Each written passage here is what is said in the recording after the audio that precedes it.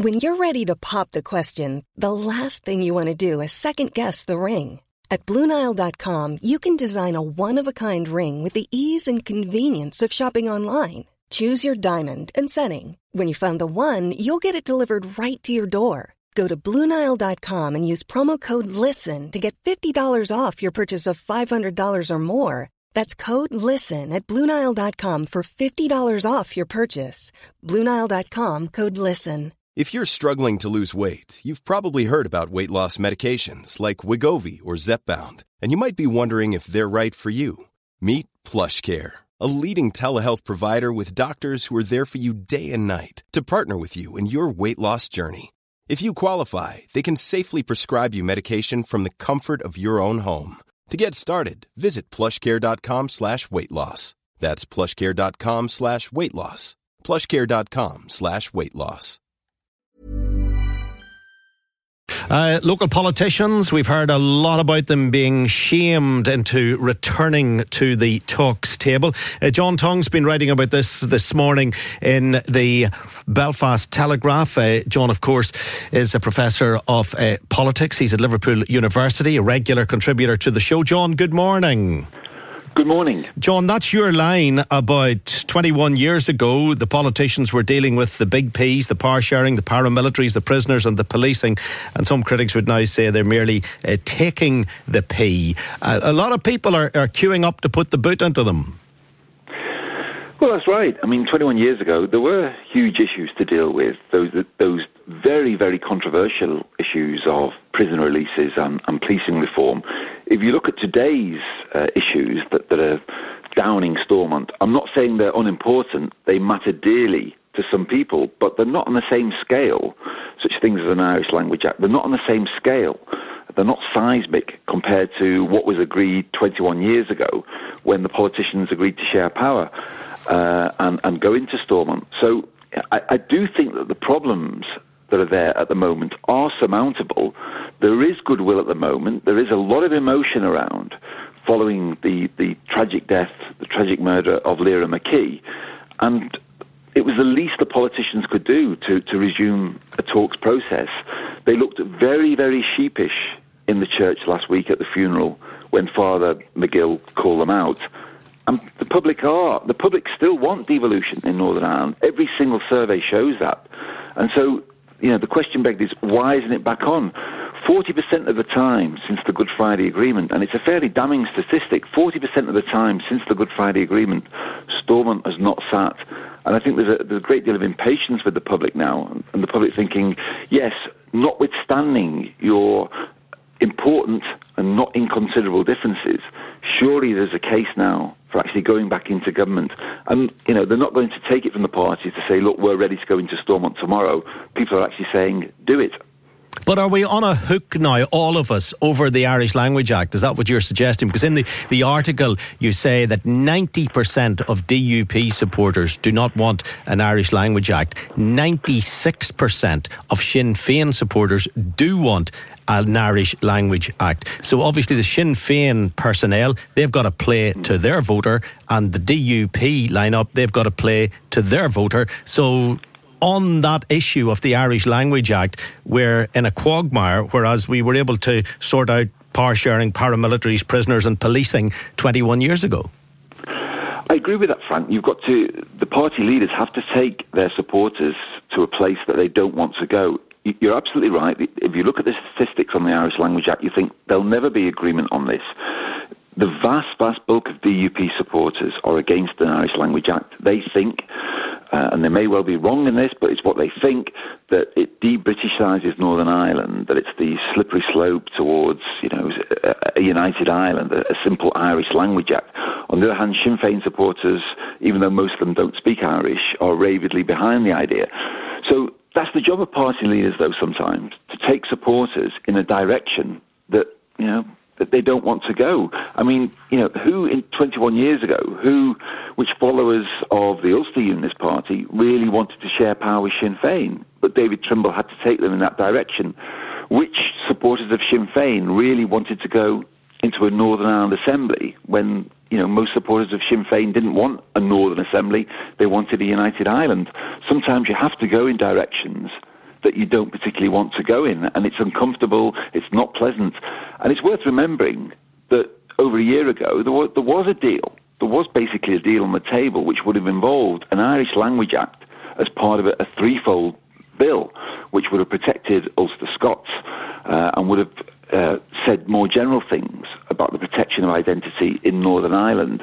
The DUP couldn't sell that to their own supporters, but there was the basis of a deal. And so it is potentially doable, but it involves party leaders being tough with their own bases and taking them in those directions that they don't particularly want to go. And I accept completely that's very, very hard for party leaders to do, because ultimately what is a political party without its members and without its voters? But sometimes, for the greater good, you've simply got to swallow unpleasant compromises. How much of this, looking back, was down to Brexit? The very fact that Brexit was the great unknown quantity, and really the DUP, neither the DUP nor Sinn Féin wanted to be involved at Stormont while Brexit was stripping off its outer layers. I think Brexit worsened the divisions. If you look at the statistics, 2/3 of DUP supporters are in favour of Brexit, whereas only 1 in 7 Sinn Féin voters favour Brexit. So there's no doubt that Brexit worsened, exacerbated the existing divisions. But not everything can be blamed upon Brexit. And in some ways, I think that had the executive been in place over the last couple of years, it might have made things worse, because you wouldn't have got a coherent position from a Northern Ireland executive over Brexit. It would have been a pantomime horse with the head going in one direction and the legs in the other. The DUP in favour of Brexit, albeit not the withdrawal agreement that Theresa May wants, but some form of Brexit, a UK-wide Brexit, and Sinn Féin adamantly opposed, and Sinn Féin pushing for special status for Northern Ireland. So let's not kid ourselves that things would have been any better Brexit-wise had the executive been in place. What Brexit did was to reawaken the issue of the border, to highlight the divisions within Northern Ireland, and to make things worse. And, there's no sign of that being resolved. But there are plenty of other issues that down the executive. It wasn't just about Brexit. It wasn't just about an Irish Language Act. It was also about such things as same-sex marriage. It was also about disagreeing the past. The idea that the past can be agreed when there are two such rival narratives over what happened during the conflict. Forget about trying to agree the past. Let's just try and agree the present. So there's a whole range of issues. And, at one level, I quite admire the parties for at least going back into a talks process at the moment, given that they are fighting a local election this Thursday, given that they're almost certainly going to have to fight European Parliament elections, given that the RHI inquiry report isn't far away. In some ways, the contextual background couldn't be worse, but there is that raw emotion that is there following the Lyra McKee funeral, following the words of Father McGill, that frankly do make the parties at least have to begin to talk to each other again. It shames everyone, I think, that the parties have barely spoken a word to each other over the last few months. It does shame everyone that Stormont has not been there for 40% of the time since the Good Friday Agreement. And I think it does shame everyone that, no one has lost a full day's pay despite that 40% figure. They had no choice, really, other than to show some sign of talking in the run-up to these local council elections, following what Father McGill did say. If they had sat on their hands and did absolutely nothing, the public are bound to have been angry with them. I think that's right. I mean, the public are disillusioned, although every survey shows that the public still want devolved self-government for Northern Ireland. The public don't want direct rule. A united Ireland may happen one day, but there would need to be a border poll first. So what is the alternative to devolved government? Most people would say that government by civil servants is undemocratic. Most people say that direct rule from Westminster ministers is essentially undemocratic. So people want control of their own affairs, and the only alternatives to Stormont is either joint authority London-Dublin, which doesn't seem to be a runner, or you transfer the powers of Stormont to local councils, but they don't appear, with all due respect to those councils, ready for that. So in some ways there isn't an alternative, and the public recognises that. So there's a sense of frustration.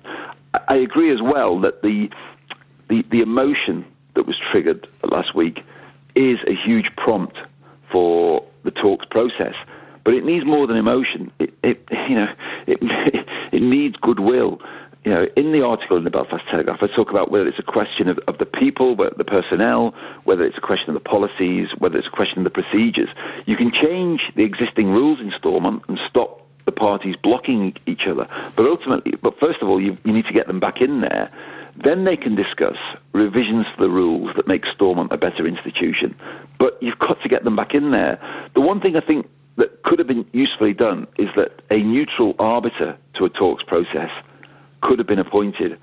I don't understand why there's not been a call upon, for example, a sort of son or daughter of Senator George Mitchell to referee the talks process. And people might think, well, you know, why do you need that? 21 years after the conflict supposedly ended.